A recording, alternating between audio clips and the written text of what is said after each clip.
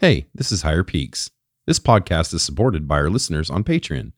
There you can become a patron with options of bonus content, including behind-the-scenes posts, messages, pics, shorts, raw unedited content, and even full episodes.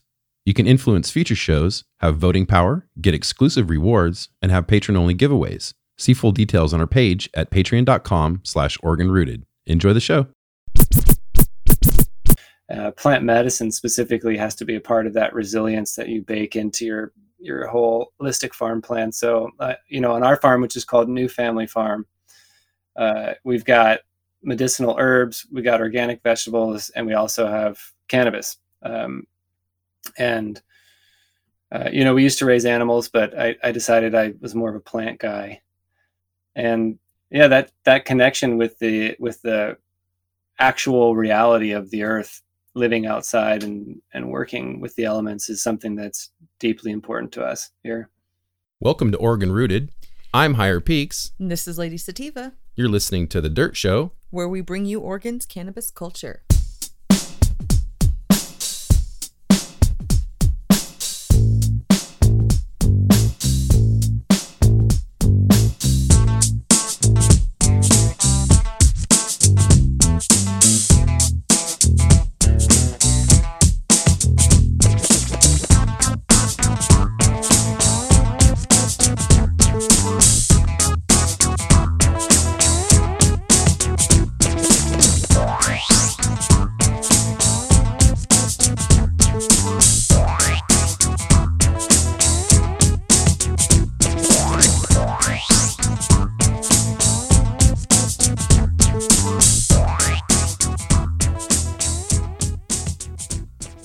Welcome to The Dirt Show. I'm Higher Peaks. And this is Lady Sativa.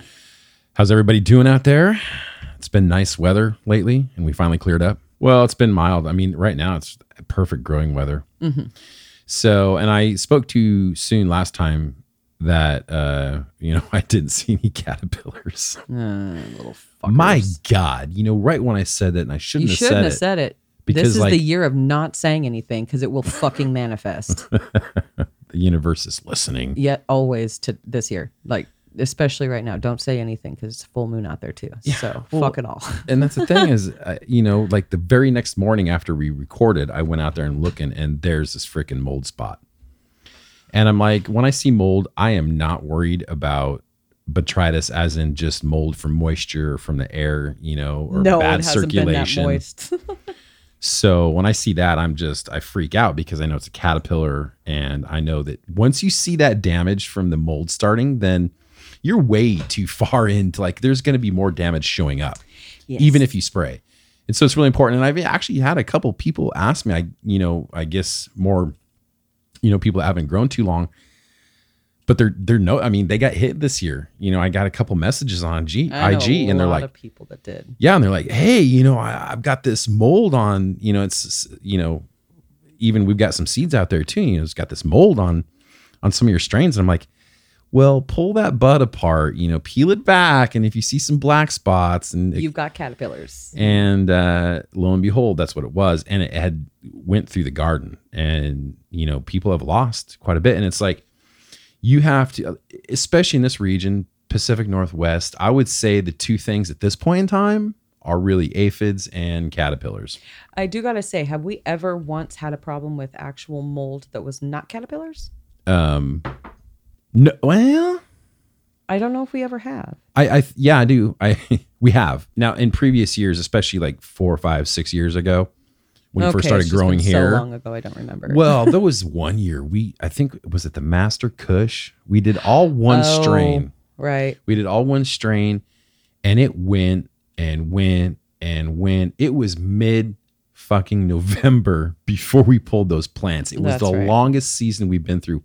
And we did have the greenhouse structure, mm-hmm, but, it went through so much moisture and so much rain that year that just from mid-October through mid-November, it got really moist. We had some legitimate botrytis in there. And, that stuff usually it seems to me can sneak up even worse and cause bigger problems. Like when you catch it, it's big spots. Whereas if you really, I look at my plants every day, every morning. Every morning I go out there. I avoid it right now because of where I'm working, but Right.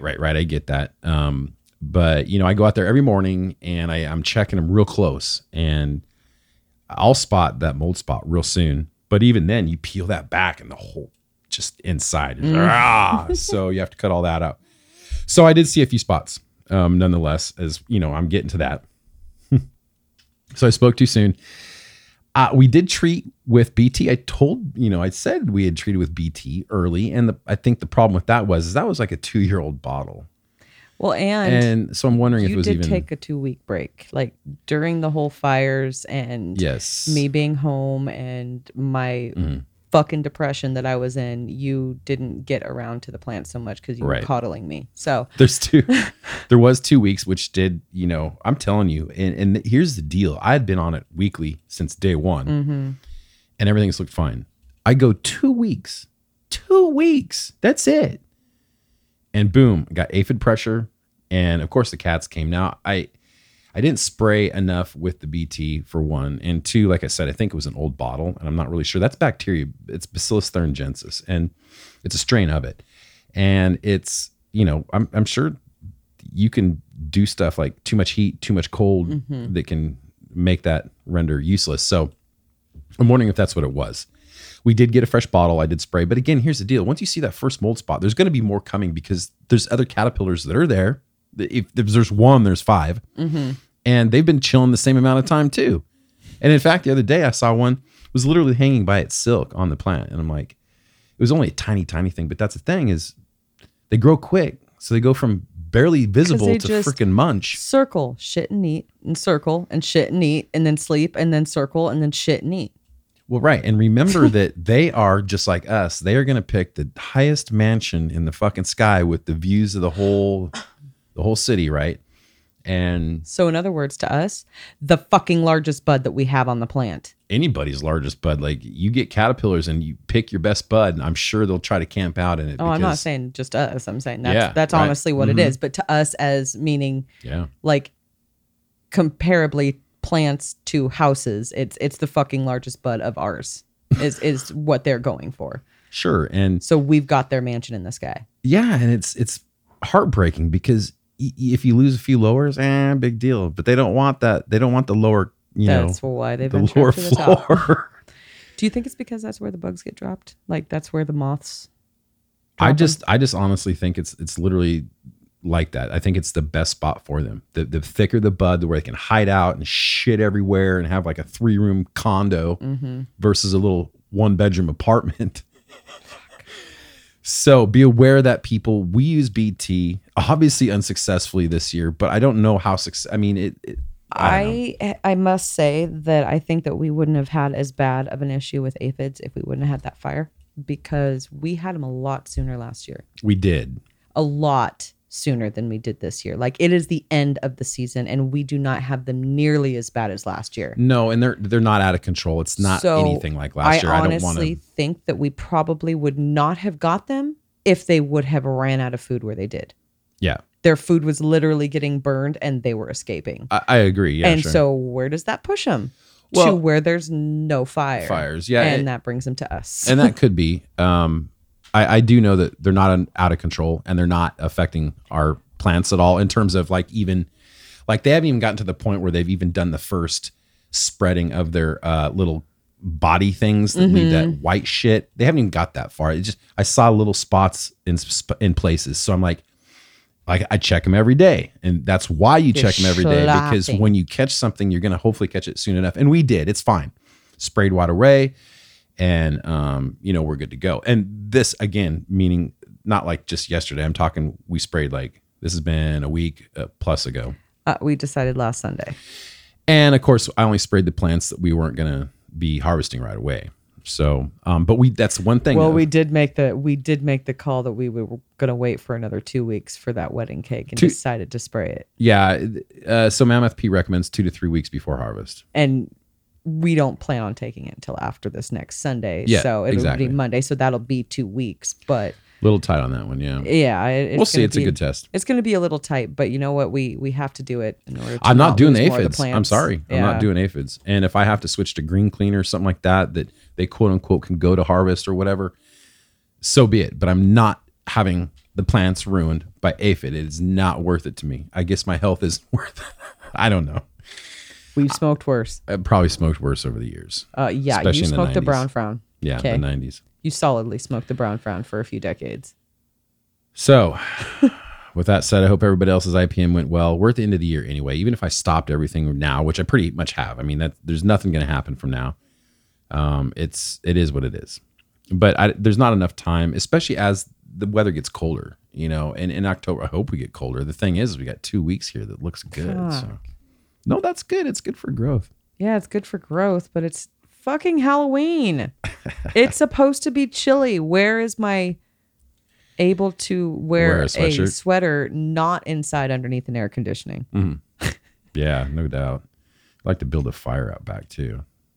Burn off some of that old wood. Well, it's just too hot. So we're still like in the mid 80s. So we don't want to risk any fires right now. Everybody's like trying to say tonight's the full moon. So everybody's like, let's chop tonight. Put out some crystals, chop tonight. Fuck off. My crystals are on the front porch. Well, as soon as I start asking people, I'm like, well, I got a plan or two. I can chop tonight. And did you know that there is 2 full moons this month? We'll see. I can do one tonight and one on the 31st. I can procrastinate. So we got 30 days and we got another one. Yeah, I don't want to wait that long. So, but as soon as I made a big deal about chopping up on, a full moon, everybody's like, no, don't do it if you have a sativa weight or if you have this weight or do that. And just got more confused. You're like, you know what? I'm just going to chop when I feel like it. I'm going to make my own call. I don't need none of this hippy dippy shit.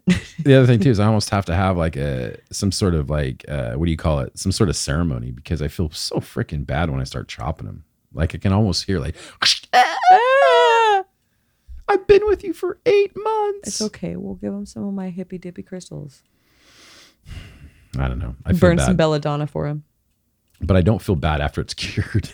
I don't feel bad because I know that I won't have to. Everything is on point back there. I'm so happy this year because we got your Skittles. We got our crosses. And our crosses, smell-wise, are coming out fine. Oh, yeah. Lots of gas, lots of cushion there. So I like it. We got a lot of good ones back there. I do like it. And then the ones from Bigfoot clones. Oh, yeah. Those are so good. I'll tell you what, though. There's one back there. Mimosa. I think that probably got the FIDS first. And that was one of the Bigfoot clones. Is it one of the 2 that's unmarked? I think so. But they just apparently like it more because I found like 5, 6, 7 on there. And it's like, oh. Well, there's the Chili Verde that was unmarked. And one other one that was unmarked. Anyway, so the skunk, the lemon skunk. I don't know about that one, if it's going to get hit hard or not. We'll see.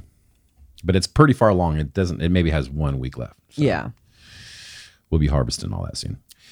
All right, so let's move on. I know you have something good to talk about there. So the Psychedelics Reform Group, Decriminalize Nature, released a 123-page guidebook for how to enact local laws lessening the decriminalization of entheogens. Entheogens, yeah. Ha. It includes model legislation, press release templates, and sample educational emails to send to lawmakers. Decrim's like, nah, we want to teach everybody else how to do this too. I honestly think it's because how many people want to help. And so they're probably making it available to for more people to go out there and do more networking for them. Yeah. Well, I think they just need more people and more signatures, and there's not enough of them.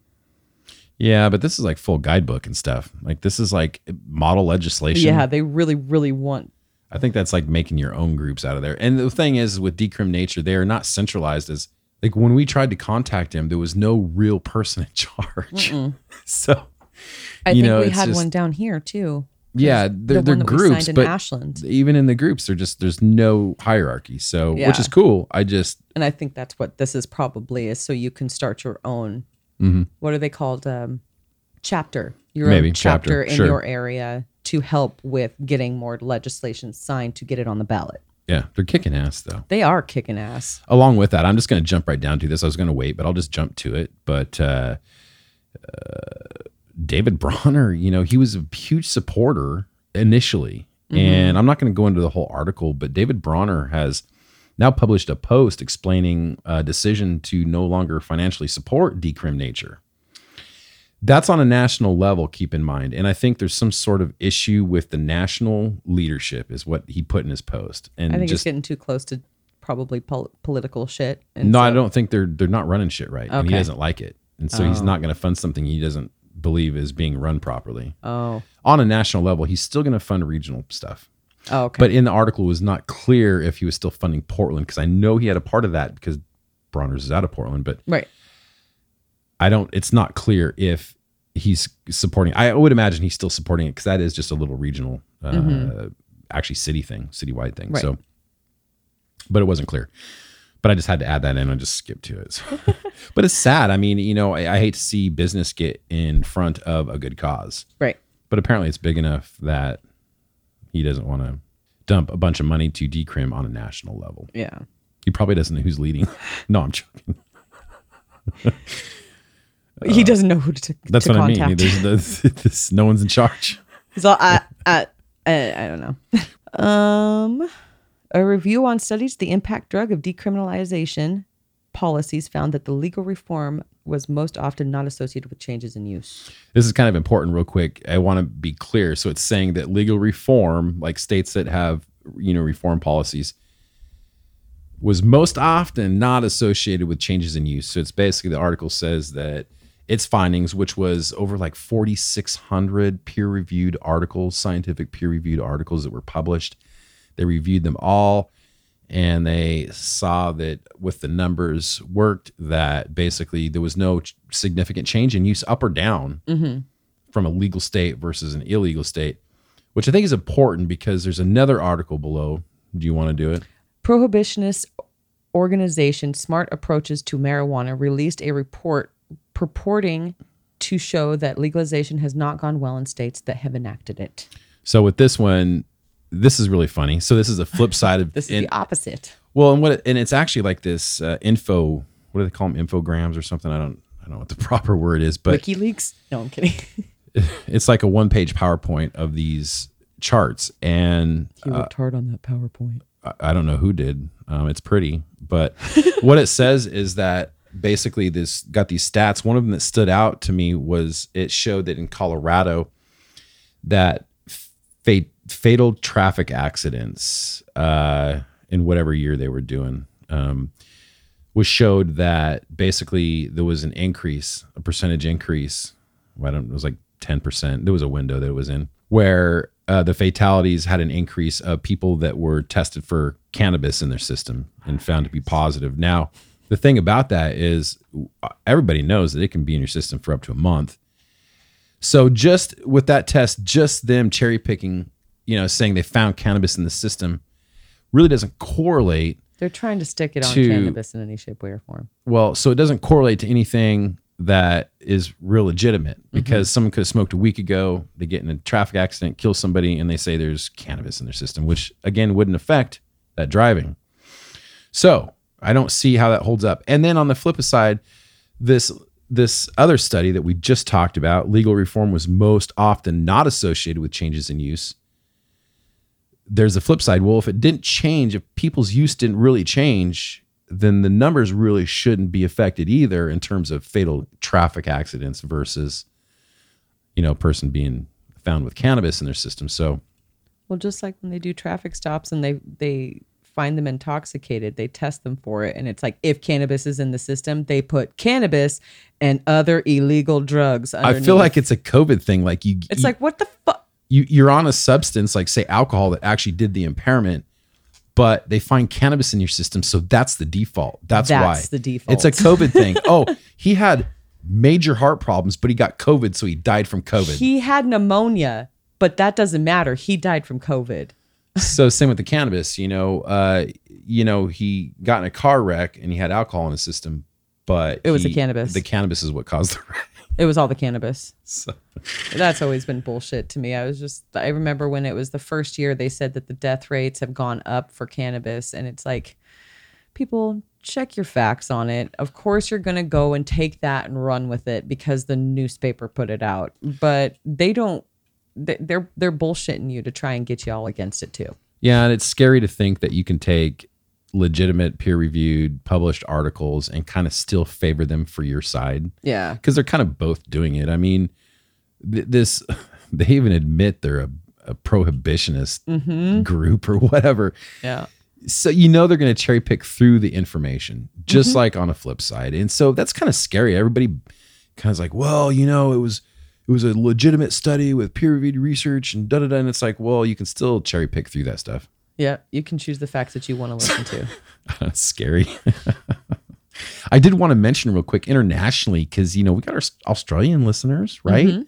So you guys are in the international news, at least on our end, talking about a fresh push to decriminalize cannabis in New South Wales. Nice. As one MP argues, it's no more addictive than tobacco or booze. That's for sure. He called it booze and not alcohol. Is that what they call it in Australia? If they do, more power to you. That's awesome. It's really, I have to read just a portion of this article because it's really interesting when it comes to how they finish. And it says, calls for cannabis to be decriminalized are growing, with one MP saying the drug is no more addictive than booze or tobacco. New South Wales Labor MP Rose Jackson told Parliament on September 23rd, legalizing the drug would be economically sensible. I'm telling you what, she's talking the truth. Yes, she is speaking truth. We rock the money here, okay? Says this is the best part. She argued that the state should follow in the steps of Joe Biden in the U.S., contradicting opposition leader Jody McKay. Says, over 33 countries have decriminalized or legalized cannabis, and if Joe Biden wins the U.S. election, all of America will have decriminalized cannabis, she told Daily Mail Australia. So she made it sound, that's a quote too, it's made it sound like, man, we elect Joe Biden, shit's going federally legal. Yeah. Now, you Australians, I really highly doubt that. I do too. Just saying. It's going to take a whole lot more than Joe Biden. More than Joe Biden. We've been trying at this for fucking decades. Now, had Trump supported cannabis, I bet you he could have pushed it through. I'm just joking. Yeah, and let's see how that wall's doing. Yeah, that's right. So we weren't going to talk politics. I know, exactly. But I had to say that. I just think it's funny that she thinks that if we elect Joe Biden, that all federal is going to drop. It's, guys, don't get your hopes up. We will. We'll hope for that. But I think maybe our children's children. No, I don't know about that. I don't know about that. It is on the horizon. I just don't think it's quite just by electing Joe Biden. No. I got one more. Good. Says a new documentary shows how former basketball player Lamar Odom therapeutically used psychedelics. We keep hearing these stories, and this sounds like it was something he did personally. Yeah, I wonder if it was macrodosing or microdosing. Lamar Odom almost died in October 2050 after overdosing at a brothel outside Las Vegas. The now 40-year-old NBA star suffered 12 seizures, 6 strokes, and his heart stopped twice. He was placed on life support before regaining consciousness. His recovery has been long and steady after the years, and Odom is currently working on his addiction issues and opening up about some devastating trauma in his life in an upcoming documentary, Lamar Odom Reborn. You're definitely going to give it a watch, especially it has to do with psychedelics. In the upcoming film, the former basketball pro works with director Mike Zappy Zapolin, who gave Odom a psychedelic intervention that involved the drugs ketamine and ibogaine. Ibogaine. Sorry, I read it and I even read it wrong. Zappy, who does not have a medical background, told Fox News, "I would say to critics that the traditional medicines have a place, but we have millions of people in the country suffering from addiction to depression or PTSD." I'm sorry, guys, that this is not me. This is actually the article.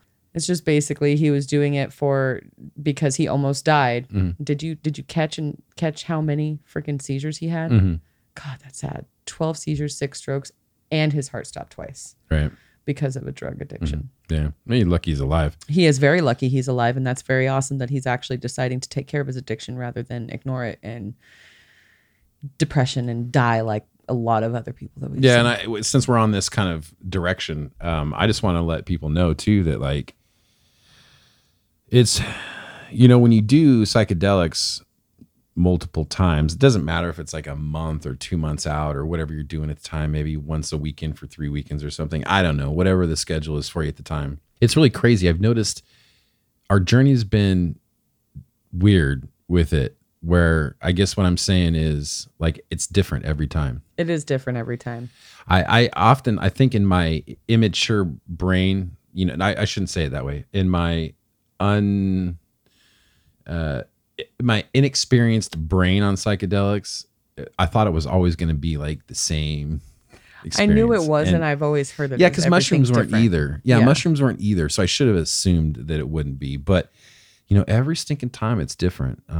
Similar things, but it's different. I really enjoyed last time though. It was fun.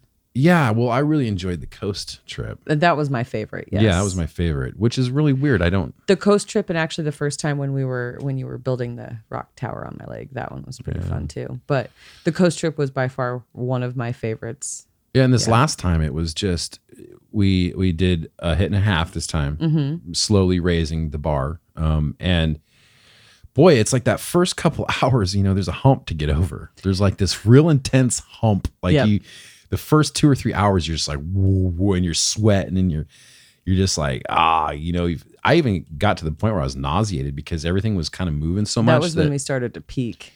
Yeah, I was peaking and everything was moving. And I'm like, it wasn't overwhelming. It was just overwhelming in the sense, like it was almost like a car sick feeling. Where you just had to sit down. Yeah, but I had to I was feeling it in my stomach. But we were walking a lot. Yeah.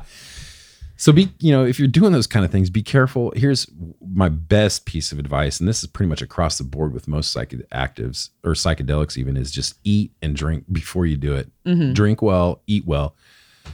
I made the mistake of not drinking more water than I should have that time. It happens. It didn't taste good. That's the thing. You got to do it beforehand. Well, and you got to kind of force yourself. Well, you kind of want to do it before because the fact it does dry you out. But that's what I'm saying. You want to get edibles. You want to get full on food and you want to get hydrated. And you still want to drink and all that during, but you kind of got to force yourself. You got to get yourself boosted up with some food and some good water, so that when you do slack during the trip, you don't. Because there was one time where we hadn't eaten and drank all day and the whole trip, and it would just made me feel like shit. That was our coast trip. At the end, it made me feel like shit. It was horrible. And no, it was actually the day that we went to the river for me. Oh, okay. That wasn't the coast trip. We ate a lot at the coast trip. We snacked the whole time. We were just snacking up there at small things. The river trip, no. We ate like one piece of jerky and one piece of cheese. And we were like just 3 sips of water. minor snacking. So and we were in water. Eat and drink with anything you do. Like just eat and drink first. That way, if you don't do as much as you should during, you're going to be better off. Mm-hmm. This last time was fun though. I enjoyed when we were sitting up right by the fountain and looking down, and it was seriously, we were on top of the world. Yeah, I feel like once we really weren't. There was mountains all around us, but it felt like we were at the top of the park. How about that? I really think that like once you get past that hump, I don't know if that's what people refer to as afterglow, but like once you get past that real intense peak, then everything is so fun after that. Like everything you still have all the visuals, you still have the body high, but it's not like, it's just much more fun after that. See, I can't say that I had a bad trip. It wasn't bad at all. But seeing Sean was really hard for me. That was weird, seeing somebody. And then driving back home through all the destruction, and then driving back home through the destruction. Yeah. Of the city. Mm-hmm. Well, that's not my fault. It just brought back too many emotions type thing all at the same time. That is the first time though I've ever really been like that. I think it's because I hadn't faced everything really emotionally until I had opened up like that. Mm-hmm. Sometimes people will label that the bad trip, but that's the cry in the corner trip. Kind of healing at the same time though, because I've gone. I was kind of expecting it, but trying to avoid it at the same time. But I've done mushrooms enough with you that I know that those are the most cleansing trips as it comes down to it. Mm-hmm. Mm-hmm. With that said, Oregon Psilocybin Initiative gets boost from a new TV ad, but draws opposition from unlikely source. An Oregon ballot initiative to legalize psilocybin for therapeutic purposes is getting a boost from a nonprofit veterans group new TV ad. Meanwhile, the campaign is seeing pushback from an unexpected source. The Heroic Hearts Project, which helps connect veterans to entheogenic-based healing and provides complimentary counseling, is airing an advertisement in the state that highlights the therapeutic potential of taking psilocybin in a clinical setting. All right, let's take a listen to the 30-second video. As a scientist, I'm impressed by the research. Major universities' findings show psilocybin therapy can be effective for depression and anxiety. It's plant medicine the FDA calls breakthrough therapy, meaning it can be an improvement over available options. A psilocybin therapy program, research-based with patient safety top of mind, strictly regulated. We're in a mental health crisis. The science is real, the restrictions smart. Psilocybin therapy, healing, providing hope. That's crazy. That's pretty good. Mm-hmm. I like it. And it just goes on to say that it's a plant medicine. The FDA is calling it a breakthrough therapy potentially, better than other available options. I don't know. It it seems like a lot of times, like what happened with you, is you're forced to just deal with shit anyway. Mm-hmm. I don't know how it works. I know every time I do it, I get less and less interested in other things that are bad for me, like alcohol. As long as you enjoy it and not become crazy ass psychonaut. Yeah, we know some people like that. We watched.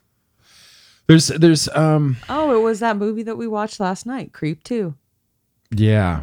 Where she went to the one guy's house that he's constantly on acid and had he was just gone. Over here, I'm going to make these, and he was just constantly high on acid because he was always microdosing. Yeah, I don't know if that's being high, but I don't know either. But it's like if that makes you fucking that quirky, or I think you can take enough acid that you can be constantly just goofy up like that. I think that there's a couple ways you can go. I think you can get screwed up, like psychosis, but you can also get this ego trip too. We've known a couple people that start thinking they know shit that no one else knows, and it's like the trip they never came back from it. Like, yeah, I know when I go there I figure out the secrets of the universe, but when I come back I leave it there, right? Some people don't leave it there. It's like what happens in Vegas stays in Vegas. What happens in your psychonaut head stays there. Along with John Hopkins, Berkeley, new psychedelics research and education center launched at UC Berkeley. Kind of in support of the reform movements. So that's cool. Yeah. So UC Berkeley and John Hopkins are jumping on it.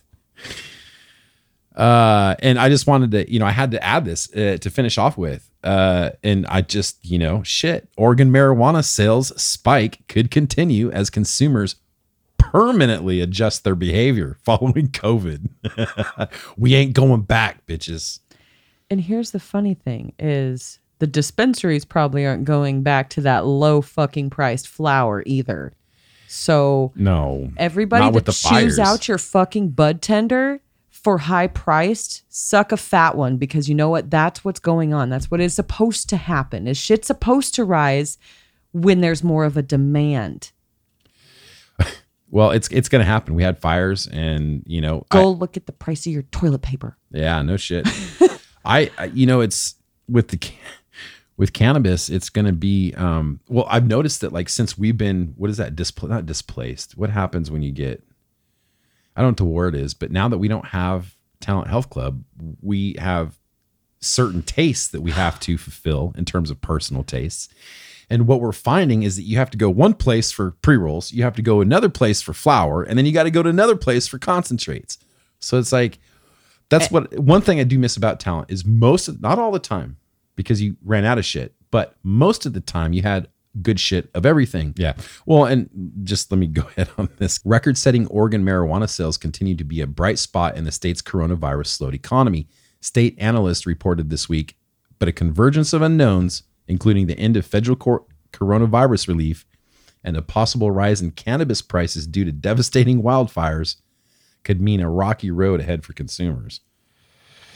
So prepare, because that is just a trickle effect. That is a domino effect. What's going to happen is that's going to move back east. Supply and demand. Well, and it's not going to stay regionally. No. It's going to eventually creep out to the, East Coast, where if y'all, I'm sorry guys, but our cannabis doesn't 100% stay in Oregon. So, and it's also just says marijuana sales, although continue to be strong, the Oregon Office of Economic Analysis has said that rec sales have been up more than 30% above forecast all year. And it hasn't changed. But also we're just now starting to see that the effect happen. Like once harvest happens, we'll know for sure then. Right. But it looks October's good. Here. But right now it looks like that people ain't changing shit. We're just going to keep smoking how we do. But it's nice to see that cannabis went up in sales and alcohol went down. Well, that's just so like us. We brought home some cherry chim. Yes, I know it's chem. Good shit. I like to call it chim. Now, and you've taken a position at Heroes of the Farm, which is a well-known farm in this area. Yes, I am working for Heroes of the Farm, the local one down here, because there is up north as well. But Very good farm. Yep, I'm working. Their bee buds are just okay with me. That's how good that shit is. And he said that at one point he dropped off 10 or 11 pounds of the GMO and it was sold before it even hit the shelf. And it was the GMO bee buds. But their bee buds, if you already break up your buds. Yeah, it's just size. It's just size. Yeah. It all fucking smokes. And let me tell you, it's just stuff that falls off of the A buds. That's fine. Or you trim off by accident. You're all, oh shit. Yeah, honestly, I finger trim it. I pinch off the dark green leaves and that's about all I do. So they use flick them off. They use nectar for the gods. All nectar for the gods. Dirt. Right. They use a 12-part. Jesus, I think that's what Carmen said was a 12-part. Yeah. Yeah, good for them. It's a lot of work. They had fucking buckets everywhere. A lot of work. And do they use anything extra? They do use predatory mites, so they use for preventive. They use predatory mites, but I mean like any kind of enzyme or any kind of like. I'm not positive. I just saw what I saw, and I was talking to Carmen a little bit. Sure. I've been learning my way around. I've been asking questions just because this stuff really, really interests me, and seeing it on a large scale is really fucking cool. Thank God that you're doing that, and I'm really proud of you for getting out there. It's a good place. Like I said, good flower, good place. So good stuff. Glad good people. Yeah.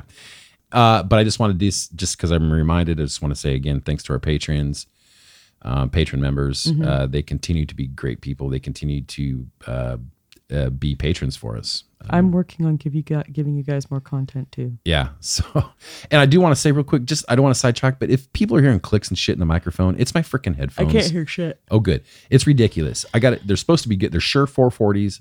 They're great. Love the headphones, but God, this one set keeps clicking, click. Isn't that the one we got to bring in and see if they can? I want to put some motor oil on this bitch. WD-40. Anyway, I apologize. I'll use a different set next time. But let's get into it. We talked too much. Atlas. Shit. I know. People are going to get bored. Atlas Seeds. Atlas Seeds is who we brought on. Now, pretty fucking entertaining. Maybe sometimes. Atlas Seeds is a company that produces THC and CBD autoflower.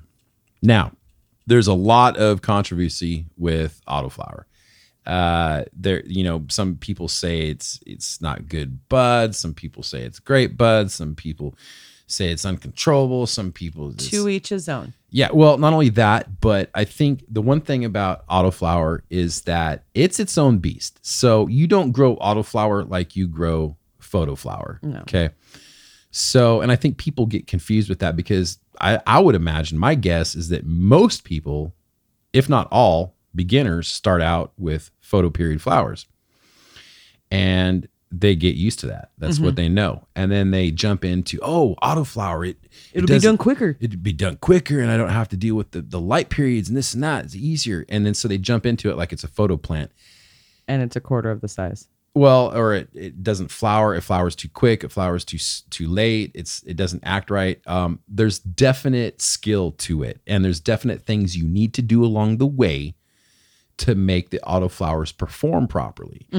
So that was a really good conversation. We actually get into that where they talk about certain things, certain steps you can take when you transplant. There's a very important, steps when you transplant. there's important steps right from the beginning of popping seeds. And those steps and those skills that along the way really make for a great autoflower plant that works like it's supposed to, like you would expect it to. But it is nothing like growing a photo plant. And I think that's probably most of the problems for most people. And I see it a lot. I even see intermediate growers that do that will treat autos like they're photo plants. And it's just, and I'm not talking with light. Right. I'm talking literally right down to what kind of soil, when you transplant, how are you transplanting? What are you transplanting into? Most important, when are you transplanting that autoflower? Yeah. There's many skills that are simple things that you can do that make it work right. Now, don't get me wrong. You're not going to pull 25, 26, 27% THC plants out of autos. Okay. No, isn't it usually 17 to 18? 17, 18, 19. These guys are working on low 20s. Their goal is to provide a shelf product or seeds that will perform in the low 20s for autoflower. They're well on their way. These guys are really in depth. That's all they do is auto. Hey guys, when we get started back up, can Talent Health Club get a hookup on some autoflower seeds? We got some customers that want some, because they don't really deal with consumer level. They're all okay. Commercial. So they sell like thousands of seeds at a time, not packs. Maybe I could sweet talk somebody into getting some that's our owner and putting him in as. Well, we're getting some. They're store. sending us some packs, and I'm going to run them according. Nice. I'm still always going to run our photos. Did he tell you what he sent you to?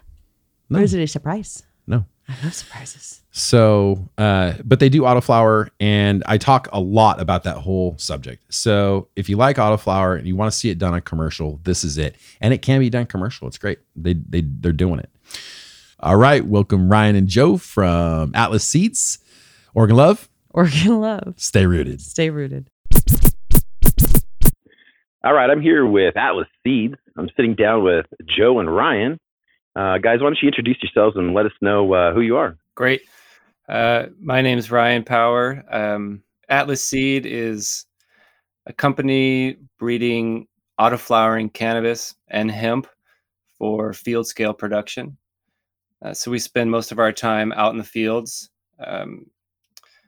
looking at performance, looking at yields, looking at disease resistance, and all the traits that we hope to take into a breeding program for a field scale application specifically. As an umbrella, we do a lot of things. I mean, we have consulting, we've got ag management, we have our own production farms as well. But Atlas Seed itself, we're focused on the breeding and seed production. So our background is actually in organic vegetable production. 10 years ago, we were farming vegetables with horses, believe it or not. We didn't even have tractors, and kind of moved up and built the farm up, selling to Whole Foods and selling to restaurants and that kind of thing. And then as a legalization started to roll out, we got involved in cultivating cannabis, and that's when we formed our connection with Joe. And Joe sort of coached us early on cannabis cultivation, light dep, indoor, outdoor. But when I heard about autoflower, the light bulb went off in my head. I said, wait, there's a strain of cannabis that will just flower regardless of what point in the season you're at or where you're at, latitude. I mean, that's it. That's what can be scaled up. And so yeah, the analogy I use is like broccoli, right? Broccoli is a flower, right? What if you had to wait until October to get broccoli, every year? It just you wouldn't see as much broccoli in the world as you do. So cannabis is something that people want. And the supply and demand curve for cannabis is ridiculous. We'll see prices north of $1,400 a unit during June and July. That goes down to $700 by November, December, right? I mean, right. that level of supply and demand flux is huge, and it's not like that in other agriculture industries whatsoever. So as the industry matures and as we expand into other states and legalization rolls out nationally and internationally, autoflowers are going to play a huge role in a consistent supply of cannabis for consumers throughout the entire year. Well, it could play a role too, I imagine, in certain places that have like crummy weather, so to speak. I mean, we've got a great season here for the most part. But places like, down south and in Florida and stuff, there's a lot of difficult places to grow. So I imagine that might help. But have you run into any difficulties with autoflowers? Because personally, for me, I've been growing for a few years and I've tried my hands on a few autoflowers, and some have performed and some haven't. It seems like it's almost a gamble sometimes. I mean, unless you have the right genetics. I imagine if you source the right genetics, right, then it can be maybe less difficult. Maybe I'll jump in here. Sure. My name's Joe Ullman. I'm the head CBD breeder in Atlas. To jump right at your question, I think I know for a fact, Ryan, the first time that we were introduced to autos, we biffed pretty hard. So it's not just you. They are a different beast than Photoperiod. They require an extremely focused amount of attention at certain key points to ensure that they basically get established well and keep growing. What's the biggest problem you had with autos? Well, I think, okay, that's a good question. One thing I found is that some autos would perform more like non-autos, or whatever you want to say. I mean, I would have autoflower that would perform just like any other plant in my garden. It would bloom early, but not very early, and it would kind of follow the rest.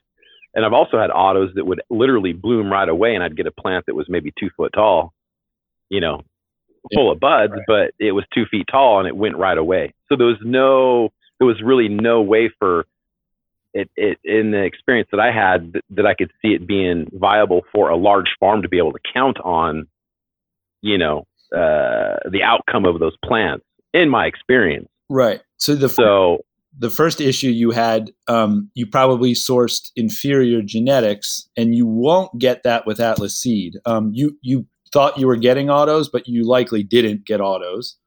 And that can be, the reason for that could be improper attention in the breeding, where they didn't fully reverse the strain. And some seeds were autos and some were still photo. The second part issue that you had, we'll say an early trigger, where you had a smaller, short, stunted plant. You can get that with our autos, with any autos.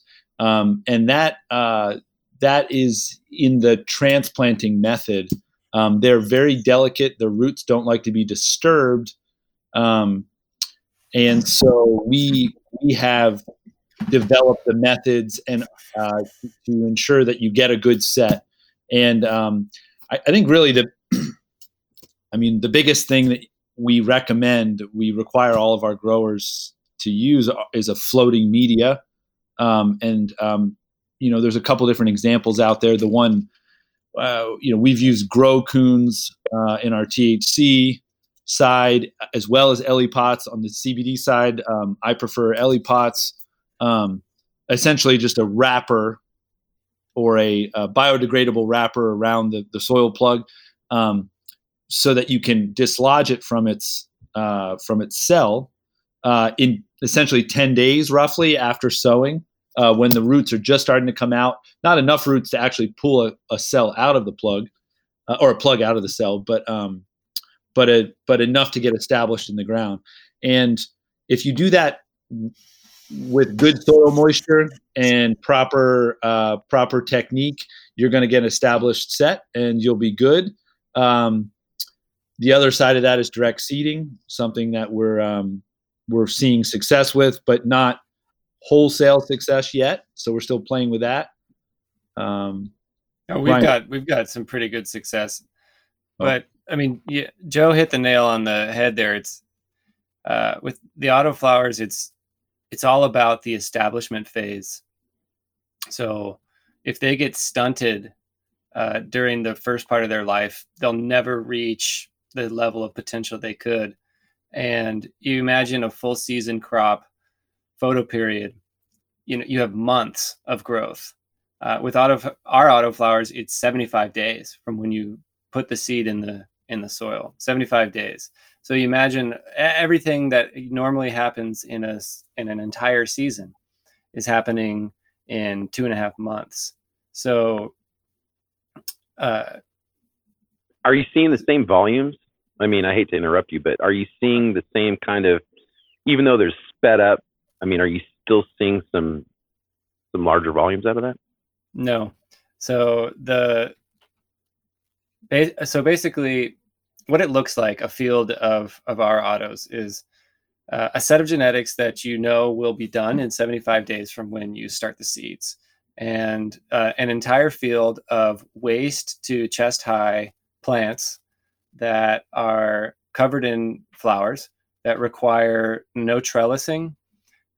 You've either directly sown them in the soil, so you didn't have to do any transplanting, use any plastic or any soil media, or you've used some sort of floating media, as Joe was describing, so that you could transplant before 15 days out of the seedling trays. And often the seedling trays are 128 cell trays to 72 cell trays. We've seen people use 50s, but the goal is to get them in the ground as soon as possible. And we make that really clear to our customers. And sometimes people they don't get it. Like, I potted them into 4-inchers, then I put them in the field and they didn't really do that well. And I said, well, I told you about 6 or 7 times not to do that. But so what it looks like is a field, like I said, waist to chest high.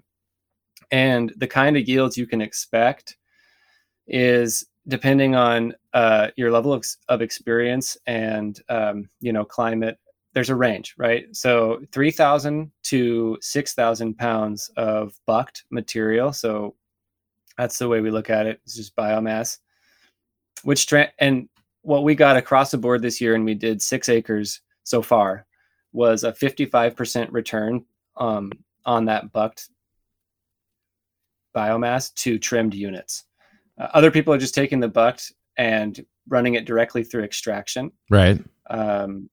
And some people are just grinding it directly into pre-rolls or something like that. But we trim them and sell them as, outdoor units, but just throughout the entire season.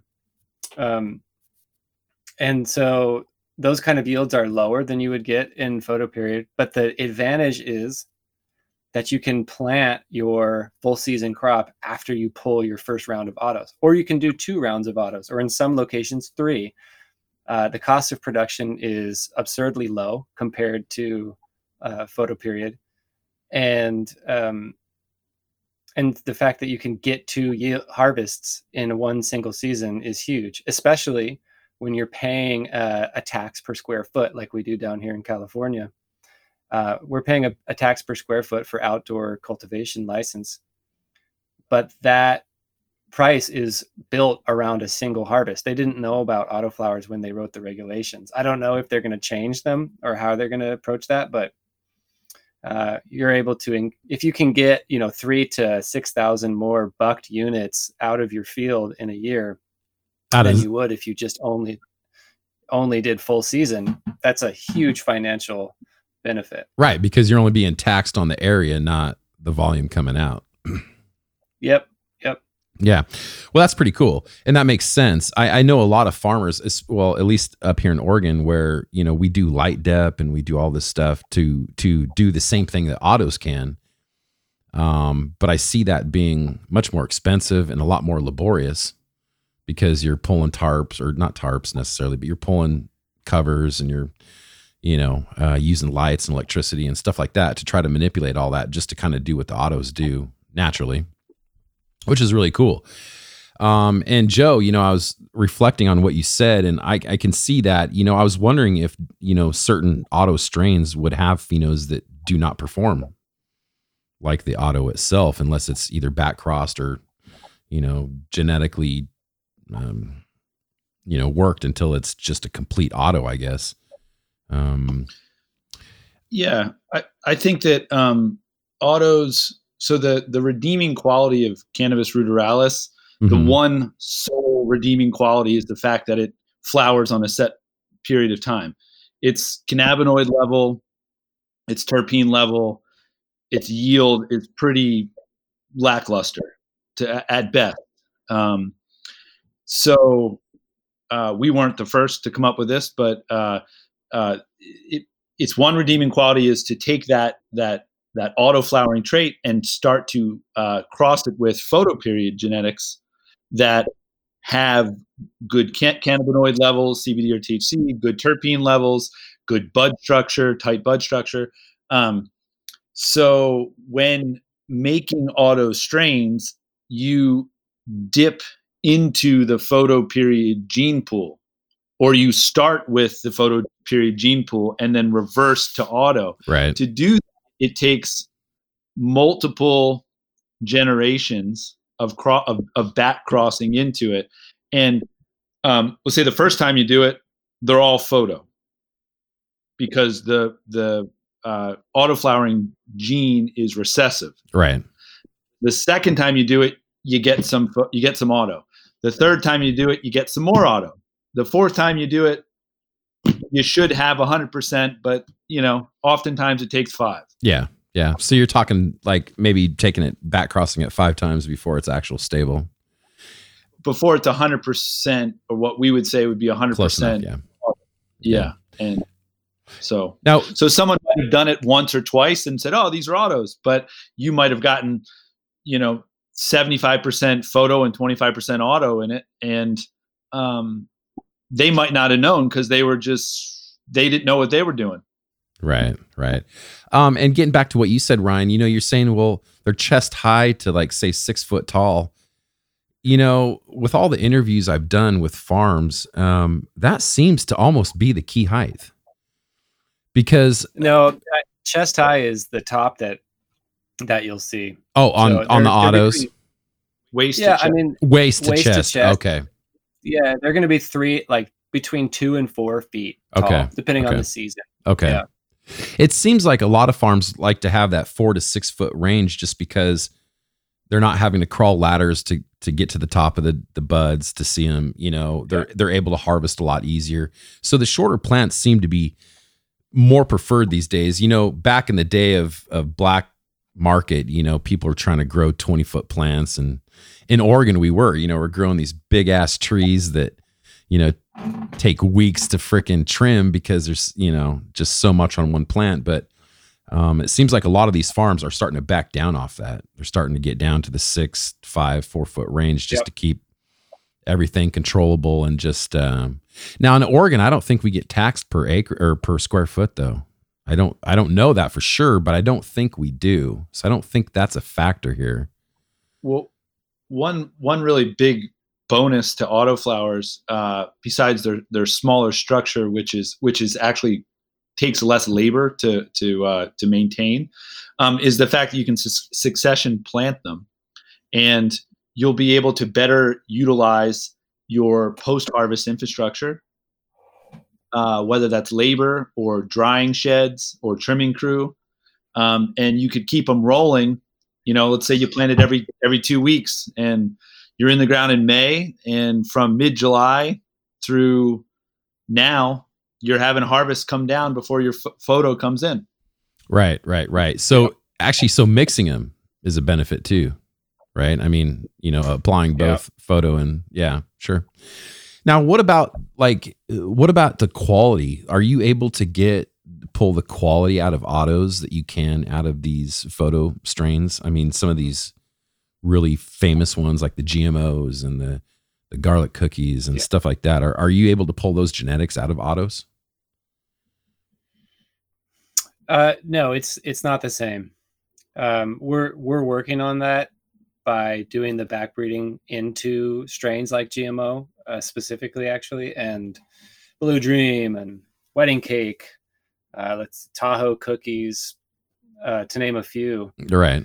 just to continue to push the bar forward on quality. But does it get you high? Does it have THC? Does it look nice? Is it sparkly? Yeah. Can you sell them in the middle of the season at prices that depths are going for? Right. Yeah. I mean, right now, yes. There is a learning curve there. And sometimes they just won't perform and they'll get stretchy or larfy or something. But, by and large, we're really happy with the quality, and we're not going for that top shelf flower that's put into a fancy glass jar.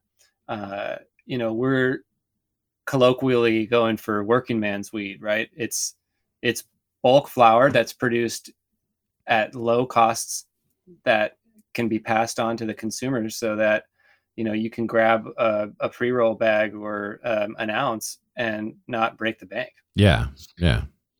We're hanging out pretty solidly in the mid-teens for cannabinoid levels, and our goal is 20. And I think that's the industry goal in auto. We don't know of anybody doing field scale, outdoor autos that are attaining those numbers consistently yet. But it gets you stoned. Buyers find there's definitely a market for it. Without a doubt, I would say, I don't know, 9 out of 10 of our growers this year have been successful at selling their crops.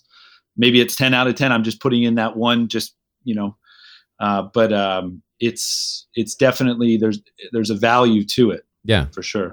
Well, absolutely. And I imagine too, like, are your seeds going to be available to the public as well? Not just like at a business level, or will your seeds be available to, like backyard growers and stuff like that? Some of the clients we have are packaging them into small seed packages, like distributors. Going into retail. Yeah, our focus is field scale, large producers. Gotcha. The only reason I ask is because, especially in states like Oregon, we do have a lot of personal home grows. And I think that if someone could master the auto flower, that, that for a home grow would be great. I see myself, I'm a dedicated sun grower. I do indoor growing, but mostly for mother plants and for, clones or starting my seeds off, whatever. But, 80% of what I grow is outdoors. And right now what I do is basically I'll run a real early season. I'll start popping beans in February. I'll get them out, even before Mother's Day, which is risky, but, I'll get them out and then I'll run those all season. But I always got, about July, mid-July, late July, 1st of August, I'll start another batch of seeds. Of course, they're photos, so they'll only come out so tall. But if I run a few of them, I can get another crop in without even having to do photo periods. But it would be nice if you could incorporate maybe a full season of photo, like you're saying, as a personal grower, and then also incorporate some autoflower on the front end and the back end of it to kind of increase your yields in a small area, Oh, yeah. So that's why I ask about the personals, because, there's probably a lot of personal growers that could benefit from either intermingling those two or even just using autoflower. These small tents, if you're going to push some volume, growing one plant versus cycling a few every 57 days or whatever might be better. Just saying. Yeah, absolutely. Yeah. No, yeah. I mean, it makes it easy. Autoflowers are often marketed right now on the online seed banks and stuff as kind of like afterthought, or it just flips on its own. You don't have to manipulate the light cycle. It's great for beginners. But it's like the opposite though, because you can make mistakes can stack up so easily with autos, and then you get this poor product, and then the autoflower kind of has its name slandered because of all those experiences. Absolutely. And what I've noticed too that you guys have brought up is that there's some skill to autoflower. There's different, even if it's just a simple change, there's different methods that you incorporate into taking care of an autoflower. And If you don't do those things, you're more than likely probably going to end up with less than inferior and spreading, negativity on it. So that's unfortunate, but, like I said, I've always tried them. I just myself as a personal grower have not, I guess, found the right genetics or maybe not the right technique. Technique is a big part of it. So I don't think I said, but I run the CBD side of us, the breeding, and we're located in Pennsylvania. So we're doing breeding here on the East Coast. And I have we have a couple customers this year that are, 10-year veteran vegetable growers, transplant model, first year with autos. Even with my help, they still biffed in the beginning because they didn't actually do everything I told them to. When I looked at the fact, hey, you didn't use Ellie's. Why did you not use Ellie's? Well, honestly, I heard you, but I just thought I didn't have to. And it's like, and they want to, they're mad at themselves and they want to give up, but it's like, no, listen, we're still here for you. Here's more seed. I know you can do this. And, they get back in the ground, they get basically back on the saddle. And the beauty of it is you're not losing much time because here's more seed, sow it. 10 days from now, you're going to be back in the field. And, the beauty of autos can be achieved, but you have to think of it like, because it's so compressed, it's 75 days, you got to keep your foot on the gas pedal. And that's with feeding them, whether that's preloading your field with fertilizer. You're still going to be also, we usually roll out at 200 to 300 pounds of nitrogen per acre. We had some growers. We work with some Amish growers out here in Lancaster County. Couple of them went and pushed 400 and 500 pounds of nitrogen per acre, which actually we saw some really good results with that. It's like they could handle that amount of food. And then we're also drip irrigating and fertigating through that. You don't have any time to make up like a stumble out of the gate. It's a sprint. It's not a marathon. So we are capable of conveying in written form and verbal form all the keys to success. I think one really strong point of Atlas is that we do have great media, backroom media folks putting together our guides, our propagation guides, and stuff like that, so that you can read it, you can hear it, we can talk to you about it. We're very accessible. You get some hand holding when you go to work with us. It sounds like well, that's a good thing, I'm sure, but it sounds like that's almost necessity in terms of education on the Autoflower. Yeah. So what's the process when a farm, connects with you and you guys, start working with them, as far as if they're going to, if you guys are going to supply seeds and education? How does that work? They usually reach out through, we have a grower intake form on our website. And then it kind of get parsed out to either THC or CBD. And I'll handle the CBD side.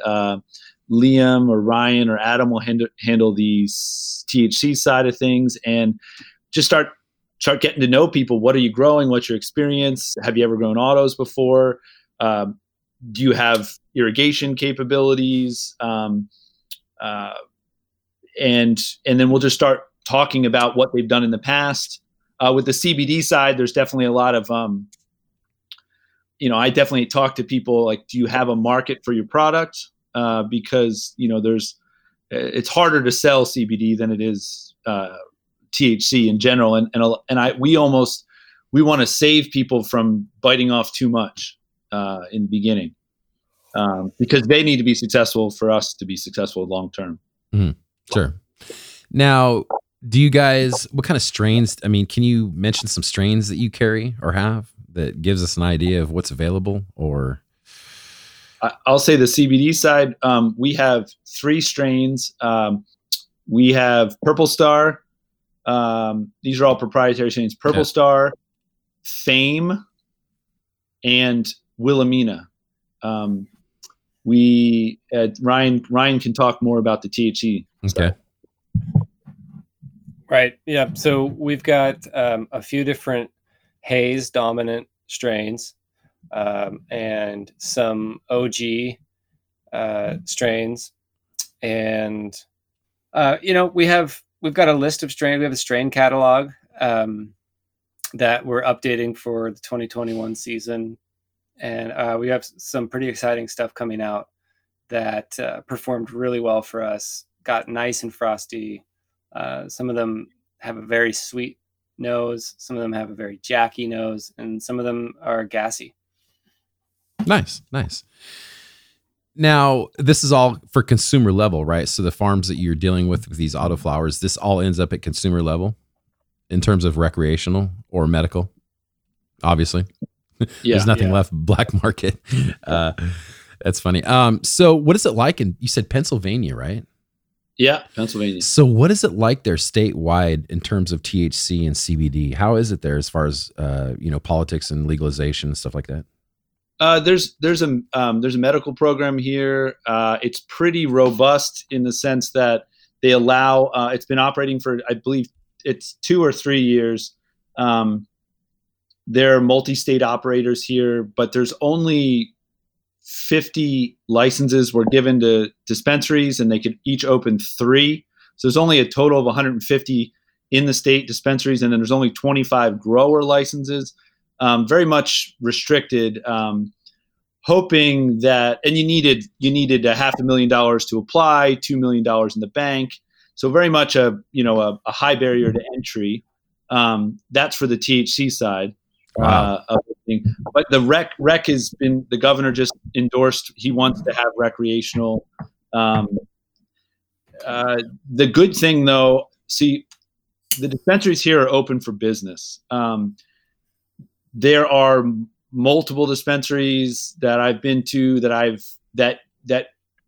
gladly let customers come in with $9,000 in cash and buy up everything they can and walk out, and darn well they're going to resell that on the street. And the fact that I can see that the dispensaries are okay with that, I'm like, good. That means you're open for business. There's nothing wrong with that. Well, I'll say that I would imagine that happens pretty much everywhere that there's dispensaries and recreational. Right. Yeah. Especially with the prices that fluctuate. You guys pointed out, even in the legal arena, you'll have seasonal changes in the money, $700 a pound up to 14, in Oregon, we still get, if you get a good indoor at the right time of the year, you can go up to 21, 2,200, which is still really nice. Not a lot compared to the black market days, but really good for recreational. But it does fluctuate a lot. So, the hemp side of things, the CBD side of things here, a lot of our growers are getting returned $200 a pound, untrimmed. I think that basically there's those units are being sold for between $300 and $400. That 1 to 200 is either going to the broker or going to the trimming. A lot of the stuff here is machine trimmed, just because of the economics of it. Are you talking THC or CBD or both? CBD. Sure. CBD. That makes sense. Yeah. $200 basically is what the farmer is being returned. But the farmer can, when you compare it to a lot of growers around here, when the Amish anyway, they're comparing it to tobacco, and we can, with our Purple Star is leading the way this season, as far as the growers are concerned, because it's purple. Buyers find it to be exotic, and they're just chewing it up. They're eating it up. So I feel like that is going to really lead strongly out of the gate for next year.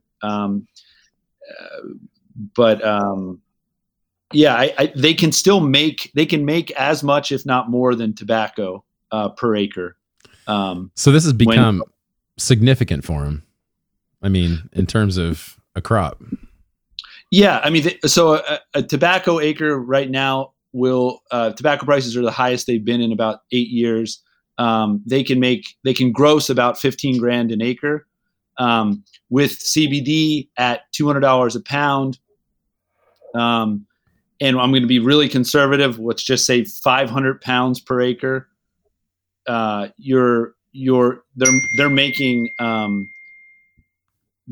a lot more money than they would be making just growing tobacco. It's not, I wouldn't say it's widespread because it's new. But we have 13 Amish growers in Lancaster that are blazing the trail, so to speak. That's awesome. What I think is funny is that that's so dominant there. Like that's actually a thing. Yeah. Oh yeah. You mean tobacco or? Well, no, just Amish doing it. I'm sorry. Right. You got to see the pictures of the guys driving the horses through awesome. Through the hemp. It's really amazing. I bet. I mean, they're great growers. I mean, they're legacy growers of any plant. So yeah, they're totally. Had a lot of it. Yeah. I feel pretty lucky to be able to work with them. I think the one thing they need help on, and they'll admit that, is getting through their head that buyers want the product to look as close to marijuana as possible. So they need to hand trim it and stop machine trimming it. But yeah, it's a little bit of a slow learn on that. Now, are the machine trims, is that a horse-powered machine trimmer, Joe? It is not. So, okay. So very interesting. Amish there's many different factions of them. There's ones that are very old school, use no electricity. And then there are ones that drive cars. There are ones that own cars but won't drive them. There's ones that use steel wheels. There's ones that use rubber wheels. Some use generators. They're allowed to use a diesel-powered generator but not drive a gas-powered or diesel-powered tractor or car. And it's like, but they all look the same. They're all wearing the same garb. But it's like, okay, it's very interesting. Yeah, so this is exceptions to the rule, I guess, huh? They're coming into the modern age with some leniency. Yep. Yeah, they are. They definitely. You can do this, but you can't do this. That's awesome. Yeah, but that's cool. I mean, so it's a pretty big thing in Pennsylvania for this, right? Yeah, I would say that it's a pretty. I mean, last year there were 8,000 acres planted in PA. This year, I haven't heard the numbers, but it's definitely lower. Probably 3,000 to 4,000 acres. In the state? In the state, yeah. I mean, a lot of people grew a lot of product, a lot of hemp last year, and are still working through selling it. There was an overproduction. Oh, sure. I think nationwide. I mean, I think the 4,000 or 5,000 acres is just in our county. I mean, we got, I don't think you can drive anywhere anymore in Oregon without, I mean, as soon as you hit city limits, it's hemp or THC everywhere. So, and then last year, of course, we had the big CBD boom, and that kind of just, it hit here, and it literally wiped out like 50% of the farms just because, all kinds of new people jumped in, didn't realize the struggle, and ended up failing. And so last year we had fields and fields and acres of just rotting hemp everywhere, which, adds to that issue. There's so much of it. So this year it kind of cleaned them out immediately, though. This year we've got after the last study, the survey we did, I think it was like 40% less farms in the area in 1 year. Yeah. Wow. So it's insane, but yeah, I imagine nationwide that hemp is definitely in overabundance at this point. Yeah. Yeah.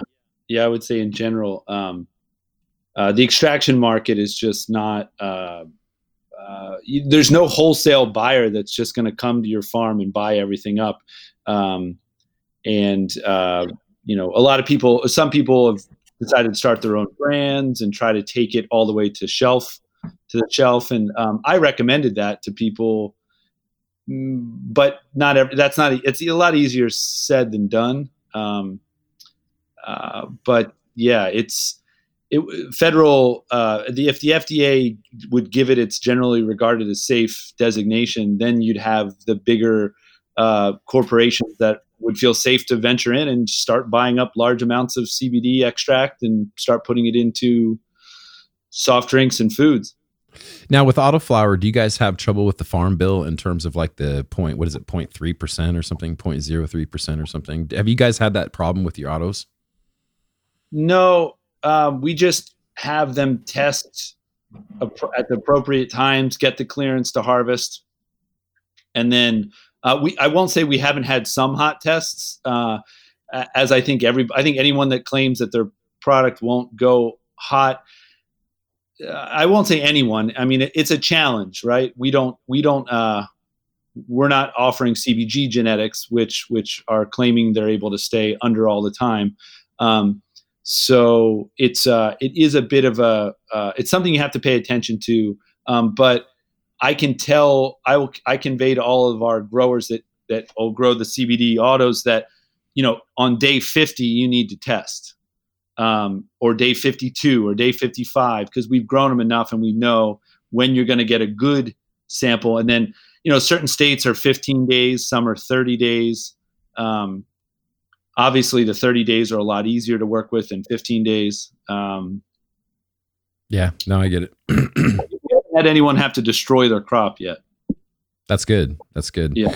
Because that's a concern. We just talked about it on the last episode with Jason Wilson, where there's several issues. One is that there's people have been using this Delta 8 against the Farm Bill, and then CBD has been an issue because the way people process it. So I was just curious about that. On the THC side, Ryan, do you personally grow Autoflower, or have you not outside of the business and company? Have you ever done any personal stuff with autos? Oh yeah, they're all over our farm. They're volunteering at this point. Well, no, I know, but I mean, as far as for you, like personally, have you ever grown personally yourself THC plants? Yeah, of course. Yeah. Okay. Yeah. I don't like the really strong weed. Honestly, I just get completely blasted and couch locked or anxiety or whatever. Sure.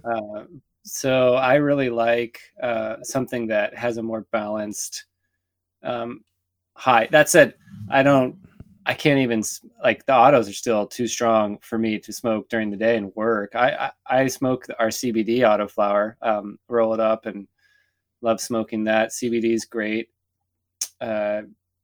It's really interesting, like smoking a joint and it smells like weed and it tastes like weed, but you just don't get all blitzed, Yeah. So yeah. I like that. And I like to, when I do smoke weed, I really appreciate growing it just right in the ground. And I don't spray it and I won't fertilize it.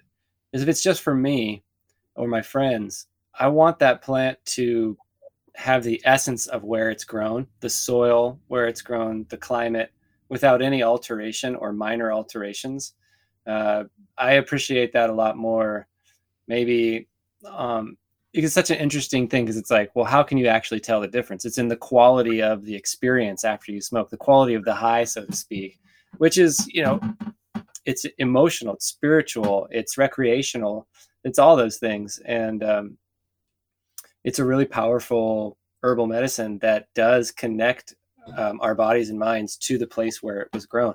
And so I notice a big difference in the experience smoking a plant, Autoflower or Full Season, if it's just grown, especially if it volunteered there, just popped up on its own, and just let it go natural. That's my preferred way to do it.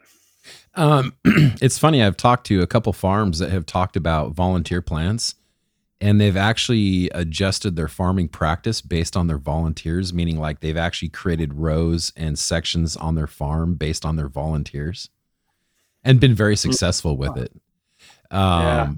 Which that's a long-term thing, and it can be excessive. But at the same time, like I said, I've talked to a few farms that have actually spent maybe 10, 15 years actually adjusting how their field works based on their volunteers that come.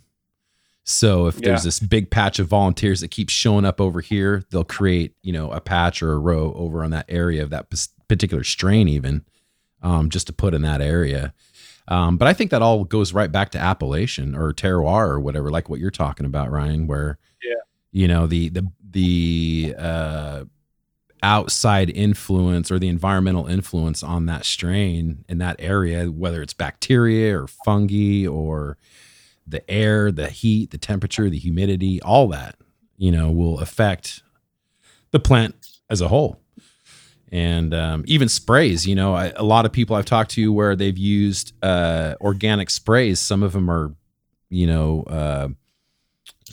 like oils, like concentrated oils. Some are bacteria, some are all kinds of things. And so any one of those things, especially I think bacteria can really have an effect on the flavor and taste of a plant, whether it's from soil or even on the surface of it sometimes. I think it all kind of lends to it. So absolutely. Yeah, I guess that goes back to organic and stuff like that. But anyway, so for you guys, Joe, do you consume cannabis at all? CBD or THC? THC, I'm a faithful 5 to 10 milligrams a day. I prefer tincture. I like to keep my lungs clear for just cardio reasons. But yeah, I've been consuming cannabis since I was in high school. That sounds about right. Do you do any CBD at all? I do. CBD really helps me sleep. If I'm not feeling, if you get a little stressed, you got a big day the next day. Case in point, harvest. I never sleep very well the night before a harvest day. I'm just anxious to get up and to get going, and get everything set up before the crew gets there. But I'll take some CBD tincture, and it definitely knocks me out. And I don't need very much of it. And I'll sleep. I'll have my wife wake me up because I'll sleep through the alarm. Well, and you were saying you take THC tincture too? Yeah. Yep. I take them both. I usually smoke as much. Is that something you make yourself, or do you have a product that you prefer? The CBD tincture, a local guy out here, his name is Ben Davies, Wild Fox Provisions. He makes the tincture. He has an organic CSA a vegetable and meat farm, and then he also does hemp. They make a really nice product. And then if there's another CBD I like, I'm just going to plug them. I have a friend that works up in Vermont at Sunsoil, up in Hardwick, Vermont, and that's a really nice product. It's cheaper than Ben's, but also very good, certified organic. And then the THC tincture is just a friend of mine up in Vermont makes them, and I don't think he has a brand, but he's got a great recipe, and I get them from him. How did you guys get started in this stuff? Was it something you cared about in the beginning, like plant medicine, and plants as a whole, or?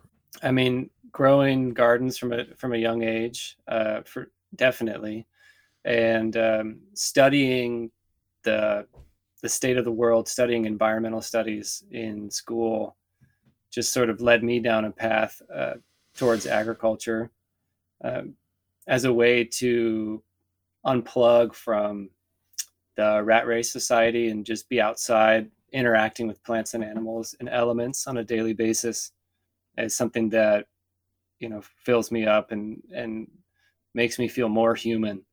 And farming has always been before money, so you can survive without the whole system if you have your seeds in your farm. And plant medicine specifically has to be a part of that resilience that you bake into your whole holistic farm plan. So, on our farm, which is called New Family Farm, we've got medicinal herbs, we got organic vegetables, and we also have cannabis. We used to raise animals, but I decided I was more of a plant guy.